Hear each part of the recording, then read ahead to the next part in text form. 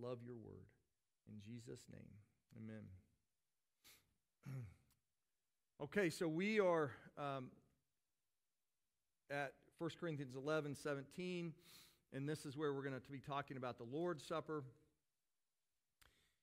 Not that this is, I don't want to draw too many conclusions from this, but I think it's interesting that one of the least liked passages of Scripture, the one on head coverings, is in the same chapter as one of the ones that we use all the time, which is the Lord's Supper. We're always quoting it, and using it. So I just think what does C.S. Lewis say about Aslan? He is not a tame God, and the Word of God is not tame either. It has its difficult sections. So let's see. Barry, can you get the microphone and maybe hand it to Mark Swartz? And either you or Joe, if you wouldn't mind reading verses 17 to 22 of chapter 11, that would be great.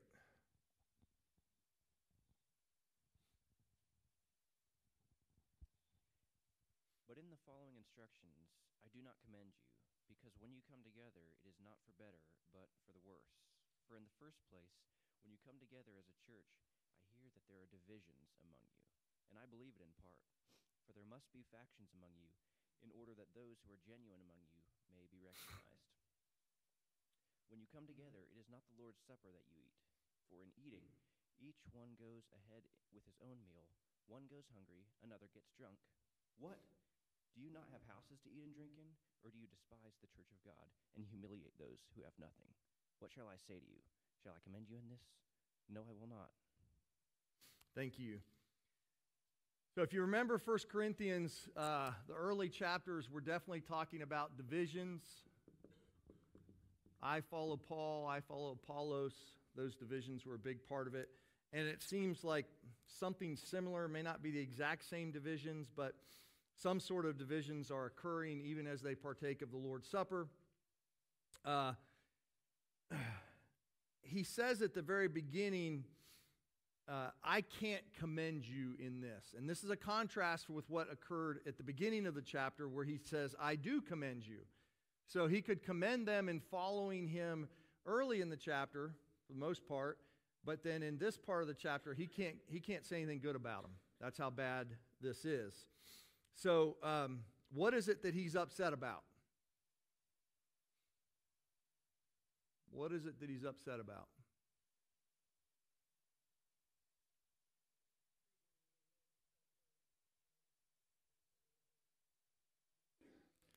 Yeah, so you have the Lord's Supper, and they are treating it. I don't know if it's just like any other supper, but they're treating it wrongly in some way.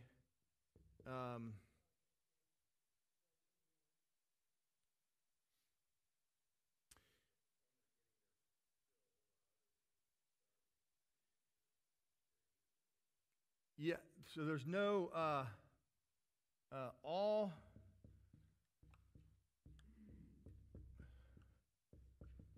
are not eating together.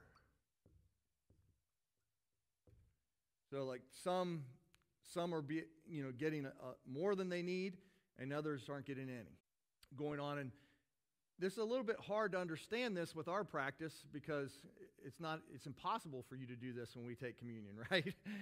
So what do you know? Probably studied this at some point. Try to paint a picture of what communion was like for them in their day that's different than us. Anybody can try this.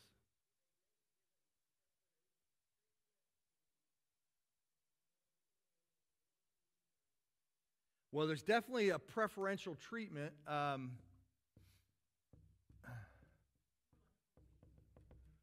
Right, so so this is a big deal. The Lord's Supper was, a lot of times it was called an agape feast.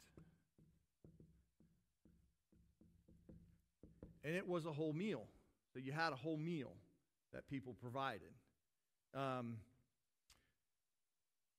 So, and as a part of the whole meal, there was a portion of the meal that was carved out as the Lord's Supper, which is similar to the Passover meal. It was a full meal that was going on, and then a portion of that was used as the Lord's Supper. Does anybody know what happened to the agape feast? There's very, very few people, churches practice this today.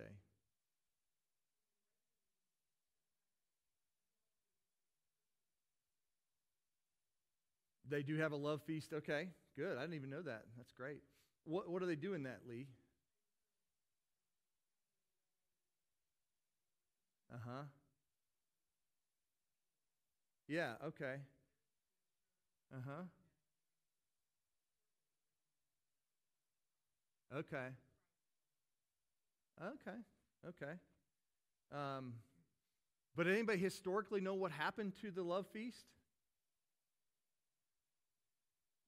Basically, the church just said, we can't fix this. We try to have a love feast, and it just doesn't work. And so they basically just did away with the love feast, which is a strange thing. There's not a command in Scripture to do a love feast, but there is mention of it, this agape feast, and it's obviously what was going on here in Corinthians. But really, within the first 2 centuries, it's gone. Nobody does it. And so what's put in place is more like what we have today, or, where you just get this little token of the bread. So it's kind of hard to envision our practice of communion. That's all I'm trying to get at. It's really hard for us to just envision this. But you can envision a potluck dinner, right? And you bring your food to the potluck dinner. And, again, we have kind of a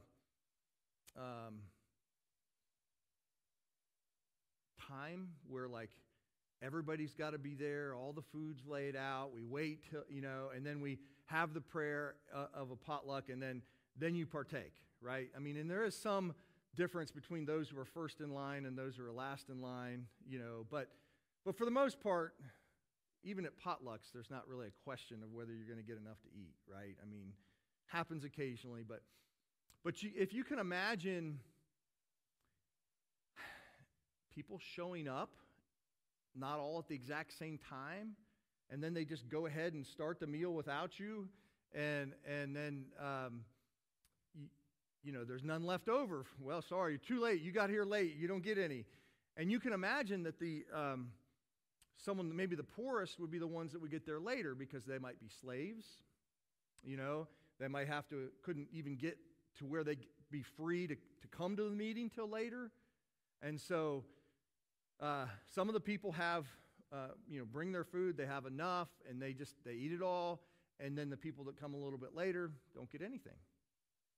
So that's kind of the situation that's going on. Yeah.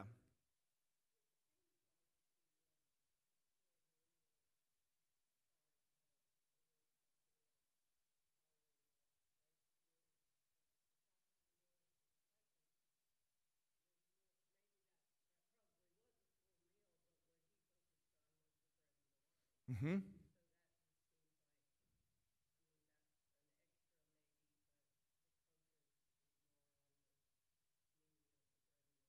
Mm-hmm. No, I agree with you. And we get this from the book of 1 Corinthians. Mind you, like, our practice of how to do the Lord's Supper really comes from Paul's exhortation here.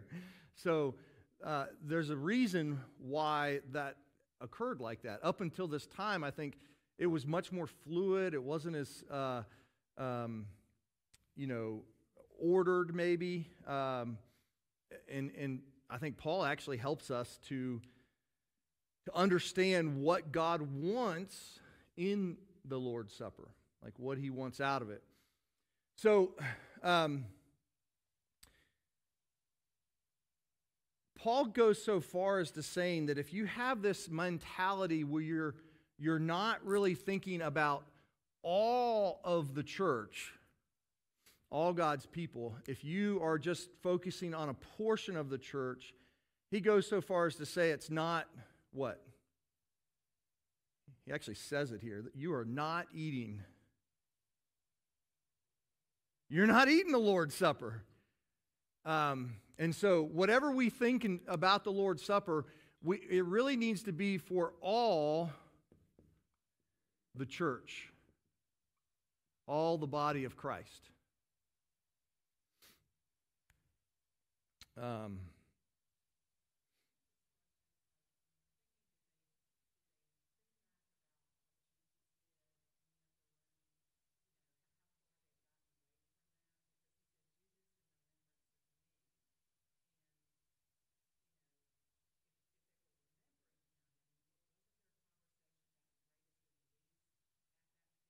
Mm-hmm.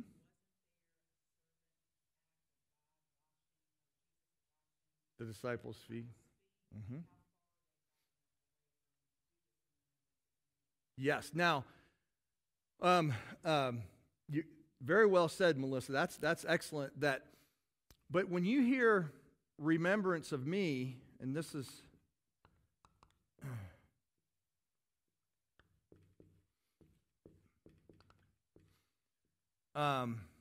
you added to it washing the disciples' feet and like inclusion of the whole, all the disciples in it, even Judas was a part of this. But if you just had remembrance of me, you could think just remember the death of Christ. Are you following me there? Like remembrance what I've done for you as an individual. You brought in some of the body aspects, but that's what was being forgotten at this portion, right? They were forgetting that the body of Christ was not just his death on the cross, but it was the church is the body of Christ. And so, and basically says that if you're not thinking about the whole body of Christ in partaking of communion, it's not really communion. Okay? So what is a difference between the Presbyterian and usually most Protestants, but particularly it's been clearly set down in our Book of Church Order, that is a direct contrast with the Catholic understanding of the Mass.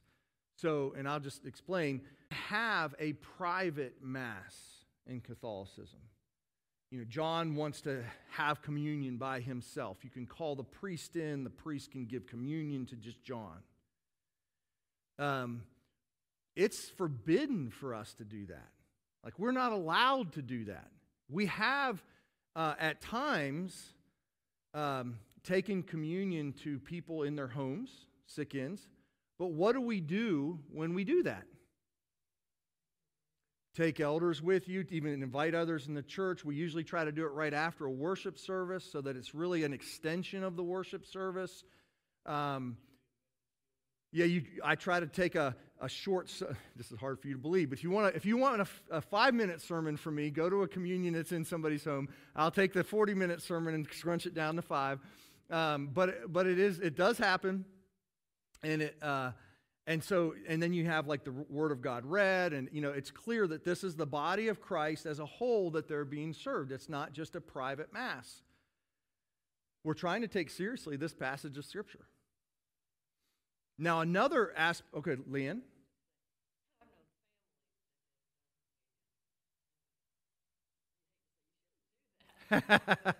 So the VCs want to have communion all by themselves. Clay's the head of the family. Why doesn't Clay just go ahead and have communion?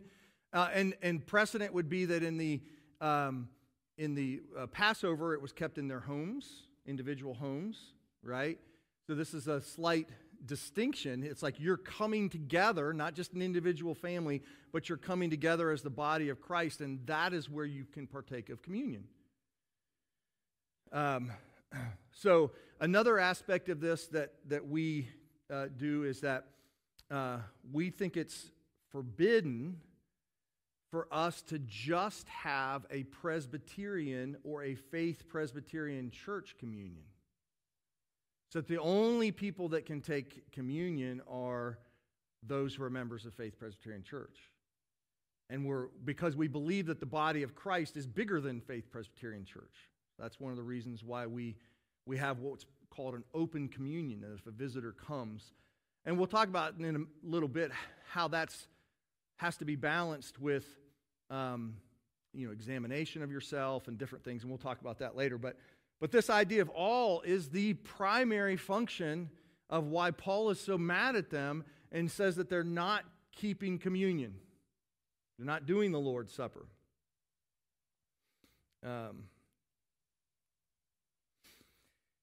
Interestingly enough, before he goes more into this, he actually says,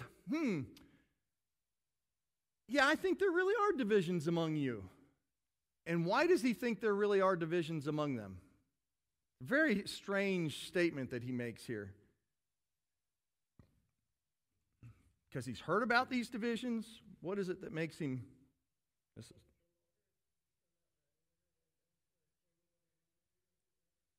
Isn't that amazing? I think there's probably divisions among you because there has to be divisions among you or we're not going to know who the true Christians are.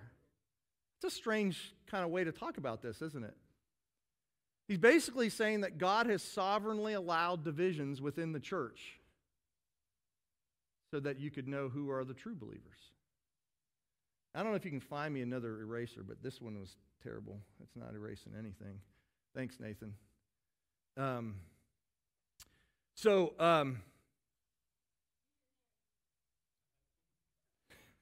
You use your hand.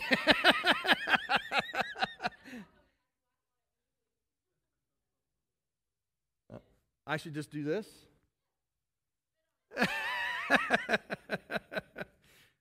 I'm just so happy that the back section gave a comment that I'll try it.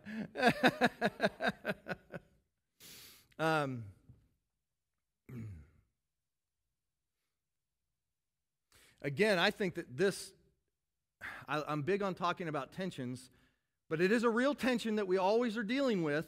On the one hand, communion should be the thing that actually unites everybody in the body of Christ together. On the other hand, you have to have divisions. Like there is a distinction between those who are the true church and those who are not the true church, and people who have erred and gone astray. And so this importance of holding to the truths of the gospel.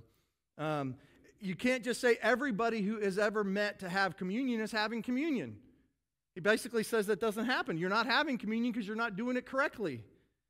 Right? So we can say that that doctrines divide or that there are divisions within the church, but there's nothing that we're going to do that's going to completely get rid of them. So we have this tension that we have to have between upholding the truth and trying to include everybody. And it's not an easy thing. Oh, that looks terrible.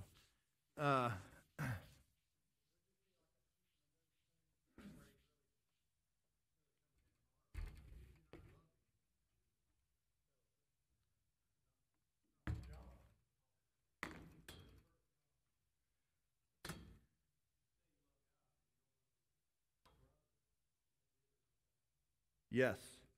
All right. So this is a travesty here. I hope this. You guys can work on that if you want, but I'm going to teach without it. Okay.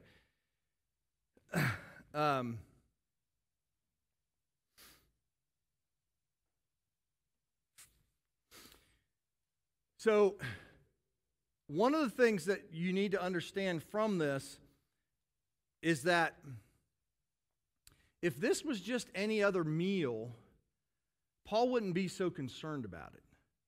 It is a meal that Jesus has instituted. It is important. It has ceremonial, symbolic value in this, and it matters how you partake of it. It's not something that you can just make it up on your own, do whatever you want, because the Corinthians were doing that, and Paul says, you've gone so far, it's not even communion anymore. Okay. Yeah,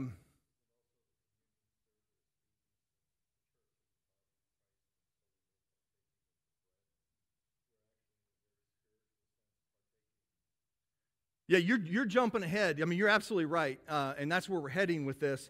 But I think that I just want to establish right now A lot of times people just think, oh, I can just do communion any way I want. I want to do it in my home, I can do it. I want to do it this way, that way, it doesn't really matter. And Paul's just saying there are ways to take communion that Jesus is not, he says it's worse than if you didn't take it at all. Right? That's the statement. How does he say it? He says, oh, you found it. Good. Thank you.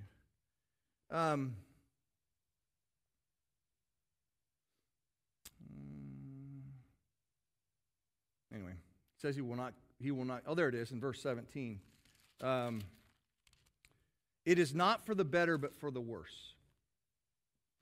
So, just that in itself should give you pause. So, in our church, we don't have any,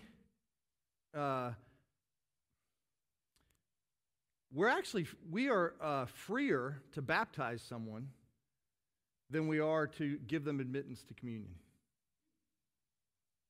And we'll explain that a little bit more as we go on. Communion is an important thing that you have to do it in such a way that it is for the better and not for the worse. So, let's see.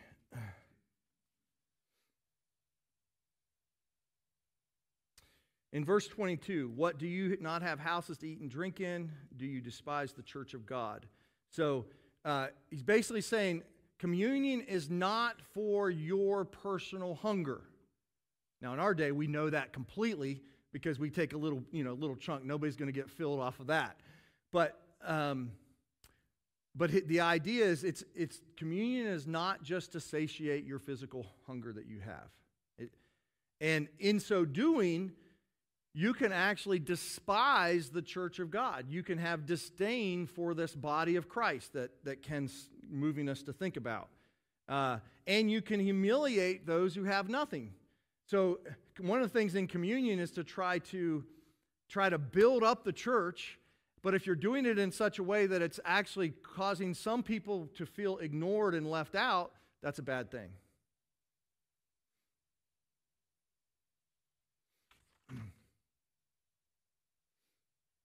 All right, no comments necessarily right now, but if you have a question about just those 17 through 22, I'd be glad to entertain questions on that before we move on.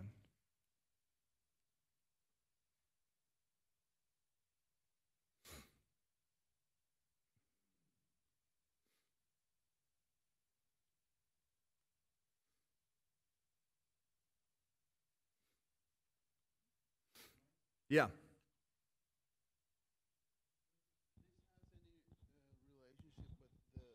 That some folks they just stay at home and they don't particularly are a part of a body, and they just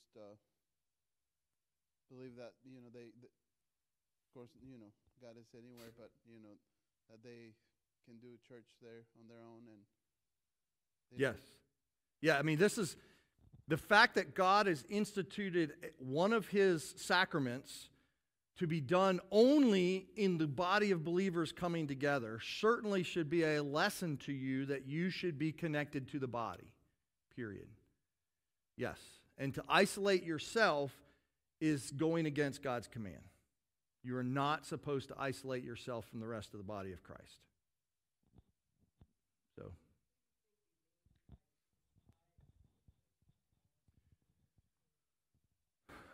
well, what they're doing is you have the whole church of God, and people are just taking this portion of it, and so they're like wanting this portion to be blessed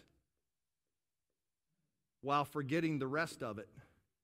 And when you do that, you're despising the rest of the body of Christ.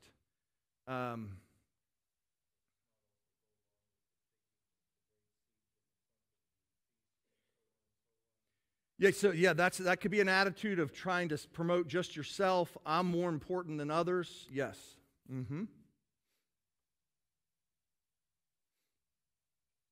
Okay. Let's read 23 to 26. Who would like to read? Barry will take the mic to you. If you're, just raise your hand, and there you go. Jim will read. For I received from the Lord what I also delivered to you, that the Lord Jesus on the night when he was betrayed took bread. And when he had given thanks, he broke it and said, "This is my body, for which is for you. Do this in remembrance of me." In the same way he also took the cup after supper, saying, "This cup is the new covenant in my blood. Do this as often as you drink it in remembrance of me. For as often as you eat this bread and drink the cup, you proclaim the Lord's death until he comes." Okay, so first off, Paul ties the sacrament of communion to the night when Jesus was betrayed. So he connects it to the Lord's Supper. And in that night, I just want to give you kind of some facts that were going on. Jesus and his disciples were facing the injustice of a corrupt Roman Empire. Think about your own life. Do you think that there's corrupt politics all around you? Jesus and the disciples were facing the betrayal among their closest friends. Like even his friends left him. So you have global problems surrounding you, political problems. You have just relationship problems, people right next to you. Okay, the disciples would soon face the loss of their beloved leader. Right, Jesus is going to be taken away from them. They would soon be feeling alone and abandoned in the world. Anybody relate to that? What is Jesus' solution to all these problems? Remember me, but, you know what I think I'm going to do to help you? I'm going to institute the sacrament of communion. Think about that. Think about your value of communion. How much you think communion is helpful to you in your daily problems, in your struggles, the world conflicts all around you. Do you think that communion is your solution?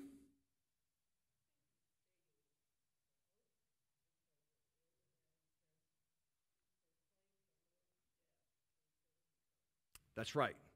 So yes, the hope, much of communion is about our hope in the return of Christ.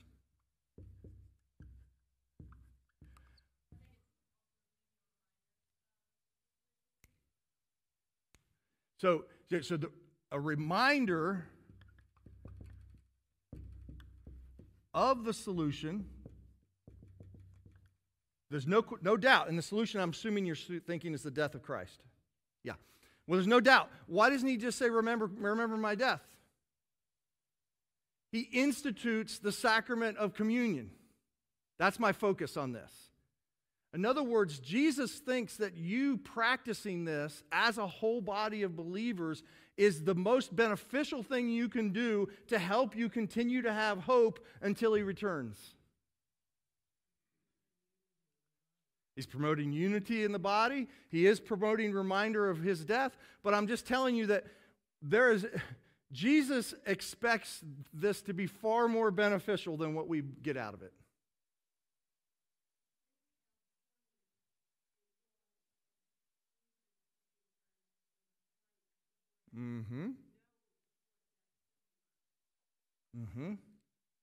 Now think about this. We got problems in the political world. Does Jesus form a political action committee? I'm just trying to make a contrast between what he gives us in the sacrament of communion and what he might have given us.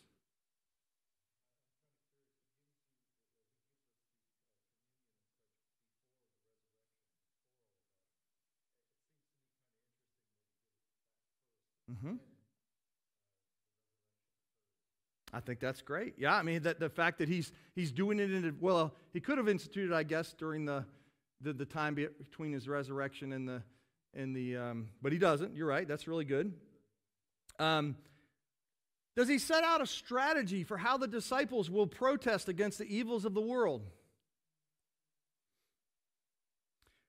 Does he give some strategy for how to fix the world? He gives them a sacrament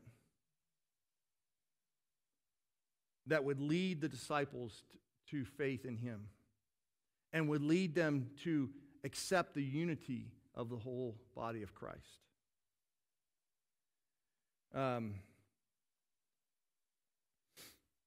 Yes. I find it interesting that something that I've not noticed before. It looks like he is bookending the meal with the Lord's Supper. When he gave thanks, he broke the bread and said, "This is my body." Mm-hmm. And then it says, he also took the cup after supper, Mm-hmm. saying, "This cup is the new covenant in my blood." Mm-hmm. So it looks like he started the meal by breaking the bread, "This is my body," and then after they ate, they had the wine. So it doesn't seem like it happens exactly like we do it with the bread and wine immediately after each other. Now, it's funny that you say this, because one of the things that's moving through our denomination now and a lot of denominations is intinction. And intinction is where you dip the bread into the wine and you take it. And I don't know that you want to make this too big of a deal, but the argument against doing that is that the bread and the wine are separated even in the meal here, that they're two separate elements and not just mixing them together in one. So I'm not out on a crusade against intinction, but I am happy with keeping them separate. So here's what I want you to get.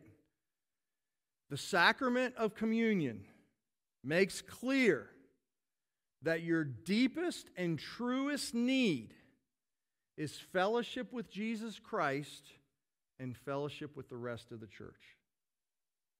That's what you need. That's what Jesus says. He says, you want to be able to make it through this world, get there until the day when I return? Well, you need to stay focused on Christ and his death on the cross for you, and you need to stay in fellowship with the body of Christ. That's what communion tells us. It does have double meaning. Yes. Uh-huh. Yeah, and that's partly our fault, because if we would read the beginning of the chapter when we gave communion, you would see that it's talking about the church. So I think both are in view. I think the actual body of Christ is in view, but I think the church is the body of Christ as well, both of those. And I think that's a big part of communion, okay?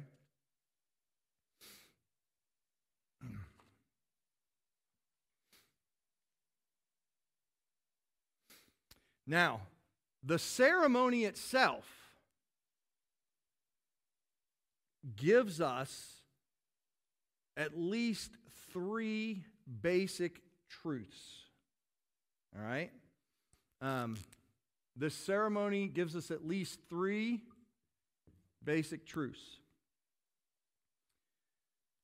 The ceremony portrays the covenant relationship that we have with God through Jesus Christ. In other words, the picture that you're witnessing, that you're seeing in the act of communion, is actually portraying the covenant relationship that you have with God through Jesus Christ. This is why Jesus says, "This is the new covenant in my blood," right? It's that covenant relationship. I would also say that, secondly, that participation in the ceremony itself is a renewal of your faith. Okay, so every time you partake of communion, it is done as a renewal of your faith in Christ Jesus. This is what it means to be done in remembrance of him. You're not just remembering back to some historical event. You're actually continuing to place your faith into Christ as you partake of it. Okay? And thirdly, I would say that Jesus has promised to impart grace to his people through their participation in the ceremony. In other words, it's supposed to be helpful to you in your faith. If it's not helpful to you, Jesus wouldn't have instituted it. If you could do it in some other way, and he'd be happy with that, then do it however you want. Just remember Jesus. Tie a ribbon around your pinky finger. Wear a t-shirt that says, "By the blood of Christ." He says, no, you want to remember Christ, you want to constantly be placing your faith back into Christ, then you should partake of communion. Okay? That's how important this is.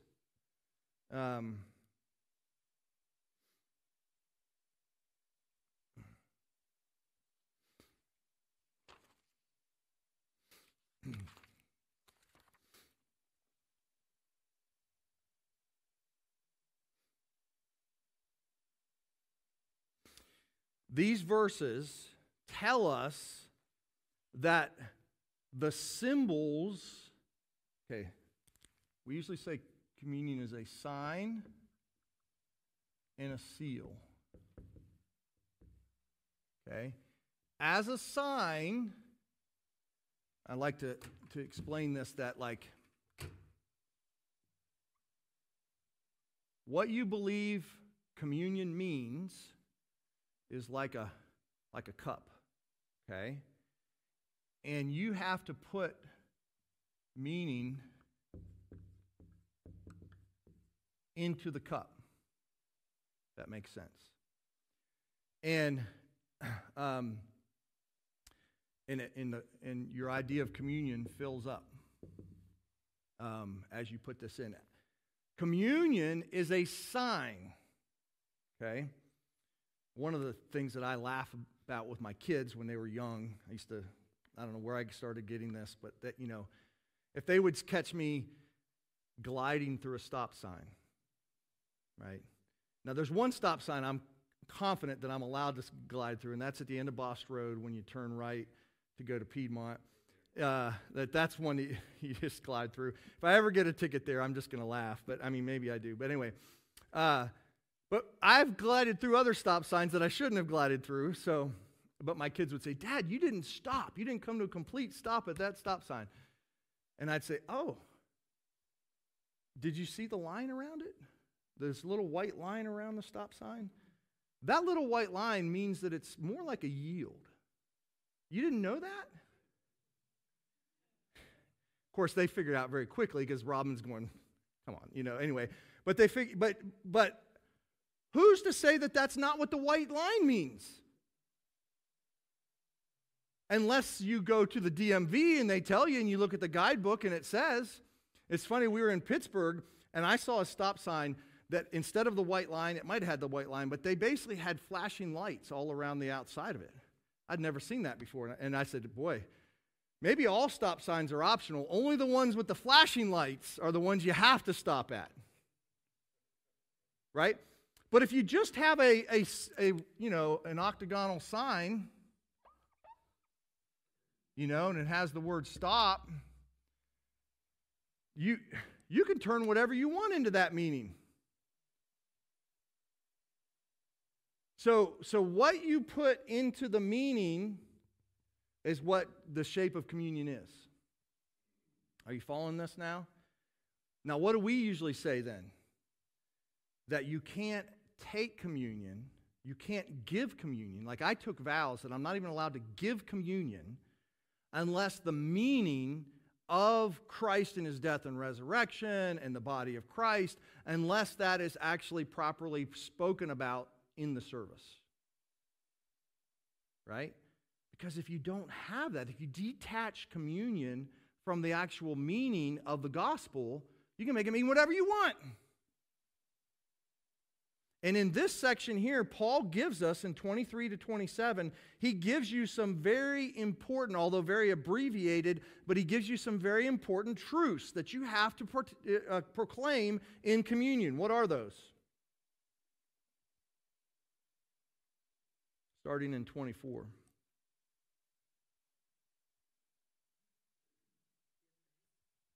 All right, so that's a...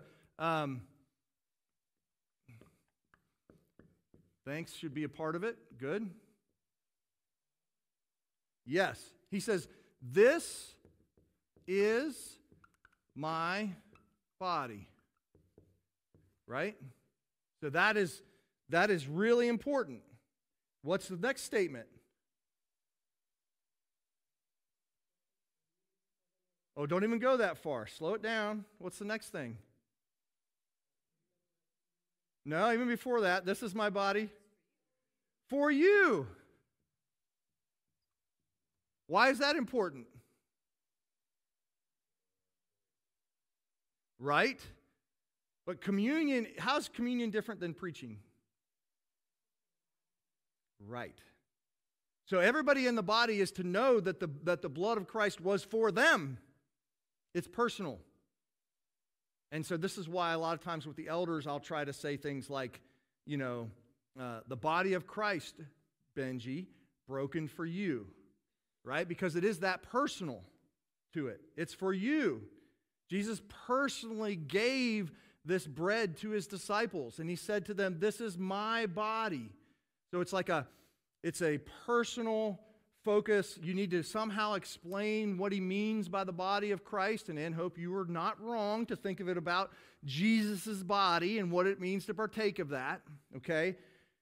It also means the body of Christ, but you need to think of it as for you personally, right?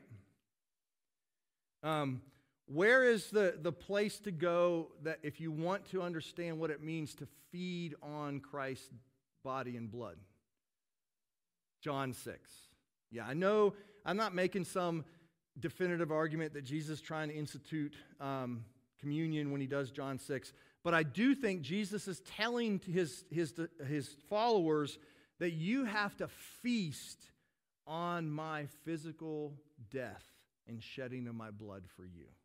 That's what he's saying in John 6. You have to actually take it down into you. A lot of times I'll use the phrase that Jesus will do you no good as long as he remains outside of you. You have to actually bring him into your heart so that he actually is nourishing you. Now, how do we bring Jesus into our heart? We don't just take the bread. We bring him in by what? What's always the means of union with Christ? Faith. That's right. So in this ceremony, in this sacrament, as you're thinking about the body and blood of Christ, and as you're partaking it, your brain should be going, faith. I'm trusting in Christ's death that it is being applied to me personally. Okay? All right, so now it's for you. Do this in remembrance of me. What do you think it means, do this in remembrance of me?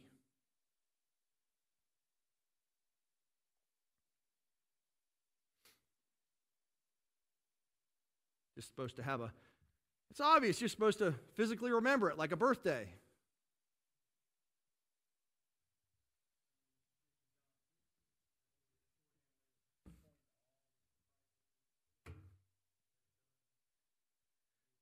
And you're engaging in it. So when we say that God remembers us, that means he's acting to actually in favor remember us, right? Fulfill his covenant promises to us. So if you're remembering Christ, you're remembering that his death on the cross was sufficient to pay for all of your sins. That's what you're remembering. You're not just remembering the guy died 2,000 years ago. You're remembering that any blessing that you have from God is the product of Jesus' death on the cross and Jesus' death alone. There is no blessing that can come to you except through the death of Christ. This is why, what is it? There is a fountain filled with blood. You know, the fountain is Jesus' blood, right? I mean, that's the mindset. So you have to remember that, or you're not taking true communion. All right, keep going. He took the cup. This is what? New covenant. So in some sense, you have to explain what the new covenant is. You think about how much theology you have to actually explain to help people understand the new covenant. Right? Hopefully after this class, I want to do a class on covenant theology. You know, leading us up to the new covenant to understand what it means, what the new covenant is. Now, you can go to Ezekiel 36. That's very helpful. Jeremiah 31, other places. But trying to explain the new covenant and what that means.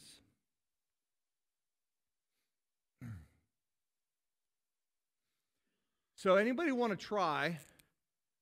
Why does he say, in my blood? The new covenant in my blood. I've said this before as I've given communion, but why does he say, in my blood? The new covenant in my blood.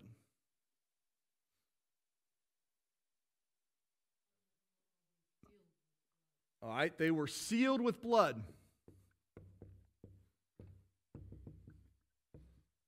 Whose blood? Well, the covenants in general. It was some kind of lamb. And why would they kill the lamb and seal the covenant with blood?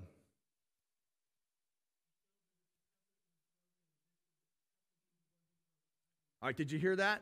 to show, you kill the lamb, you basically say, if you don't keep the covenant, what happened to this lamb will happen to you.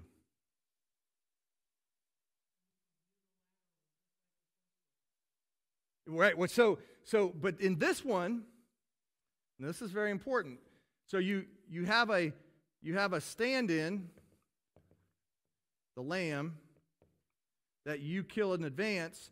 But then if you fail to keep it, whose blood's going to be shed? Yours. Is that what he means by the new covenant? Oh, we shed Christ's blood to show you that if you fail to keep this covenant, your blood's going to be shed. Is that what he did? Is that the new covenant? That doesn't sound right, does it?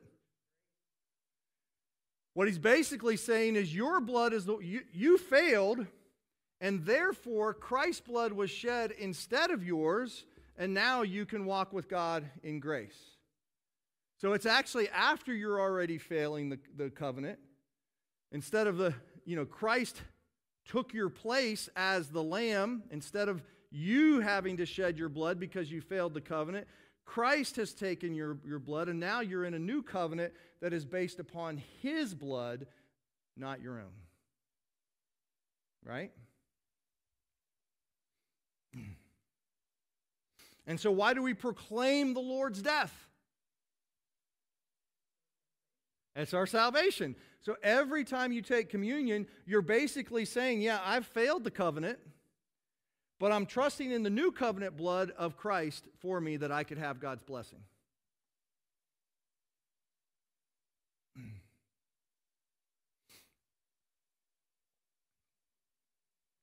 So these kind of things are very important.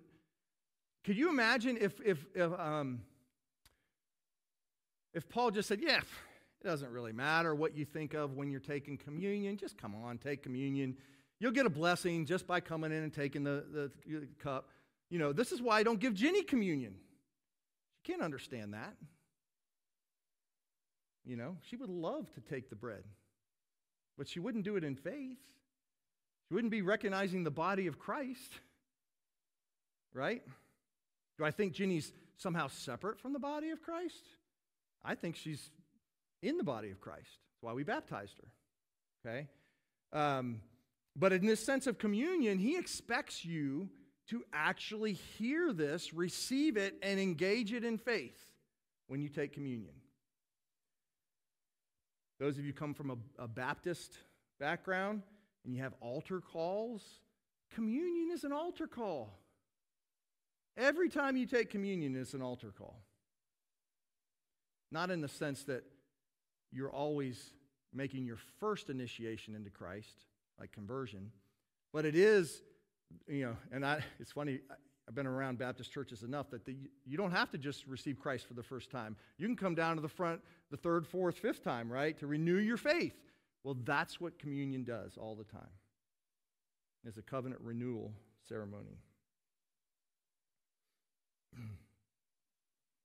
And it actually is a form of testifying to the world your faith.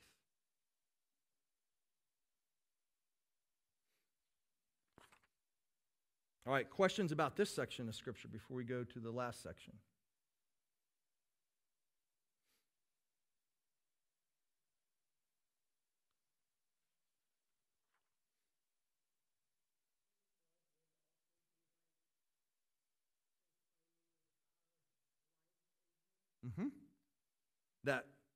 And just think of how weird that is. I'm proclaiming my life through the death of Christ.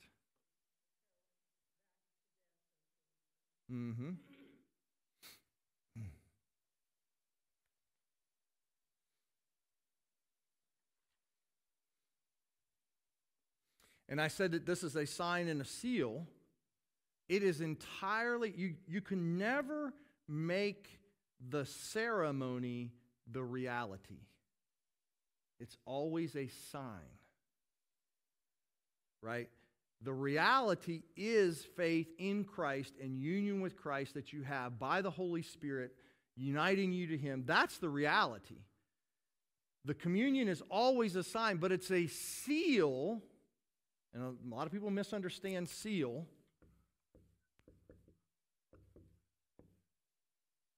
Because they think that somehow by taking communion, they can make God's commitment to them stronger.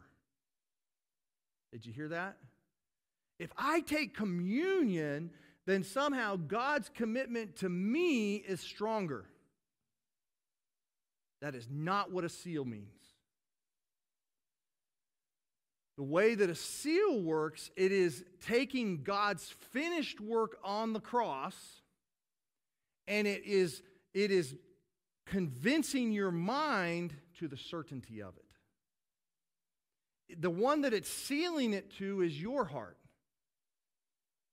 So like if you were to get a document in the mail and it has the presidential seal on it, that's communicating to you either that somebody's doing fraud or that this is not fraud, that this is actually true.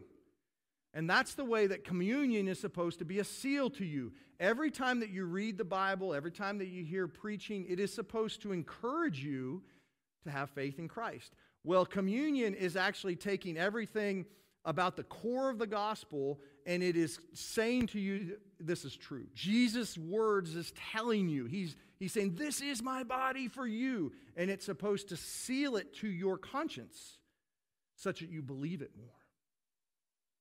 Not that it's stronger. Not that somehow God says, oh, now they took communion, so I guess I will save them. It doesn't do anything that way. Faith in Christ alone is the reality. But communion is the sign that helps you to believe the reality. What I usually tell people, I'll pick, let's see, Nathan Patton. He's a good one to choose. Do you believe that the Holy Spirit lives inside of you, that resides in you, and Jesus Christ is united to you? Yes. You ever doubt that? Describe what it means that the Holy Spirit is in you. Can you feel Him?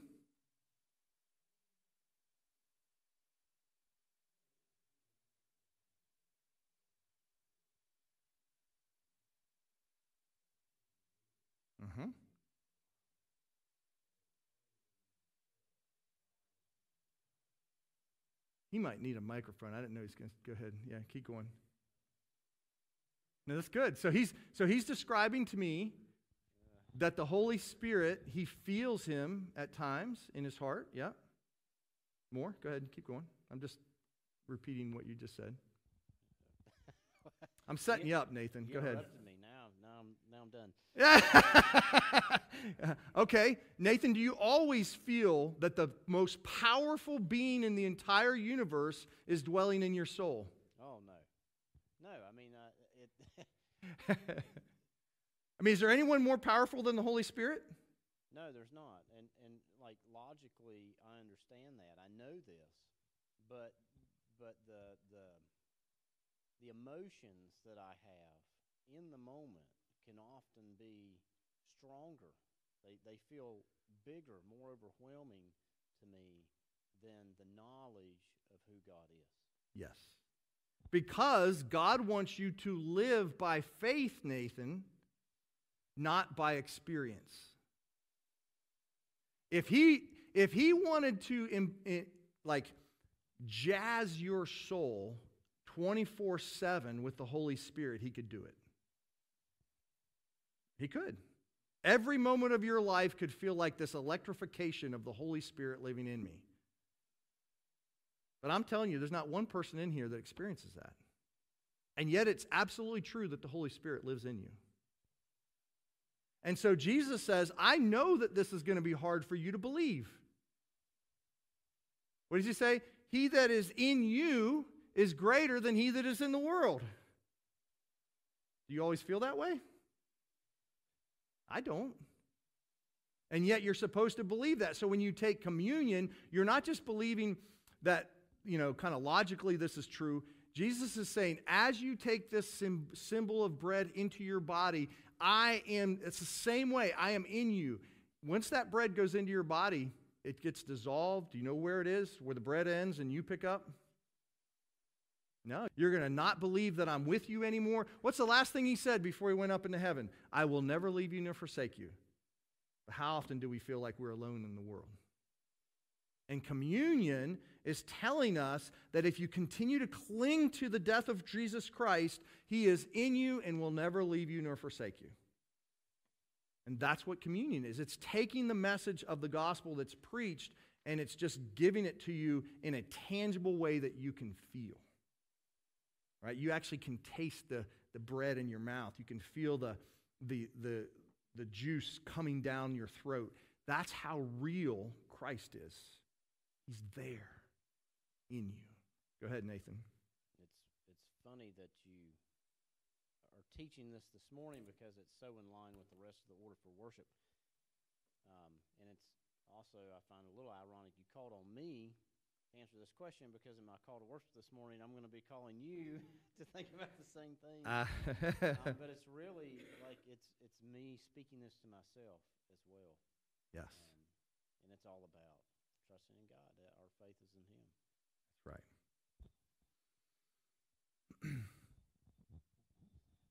We haven't got to the examination part. We'll do that next week. And what the preparation is for communion.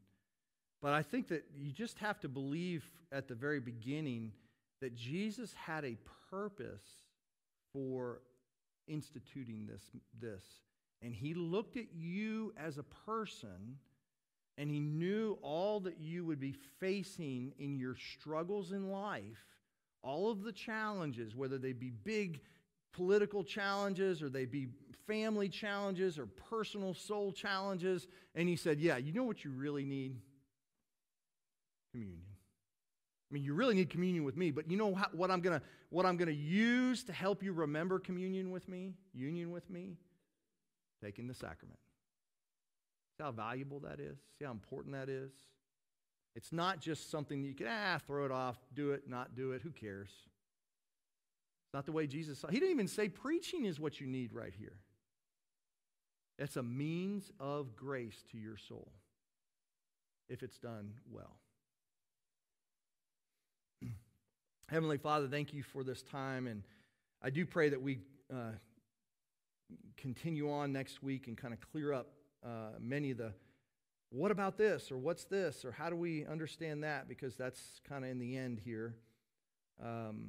But I pray that we would give thought to the grace that you want to give us as we partake of communion. And Lord, thank you for giving us this sacrament. In Jesus' name, amen.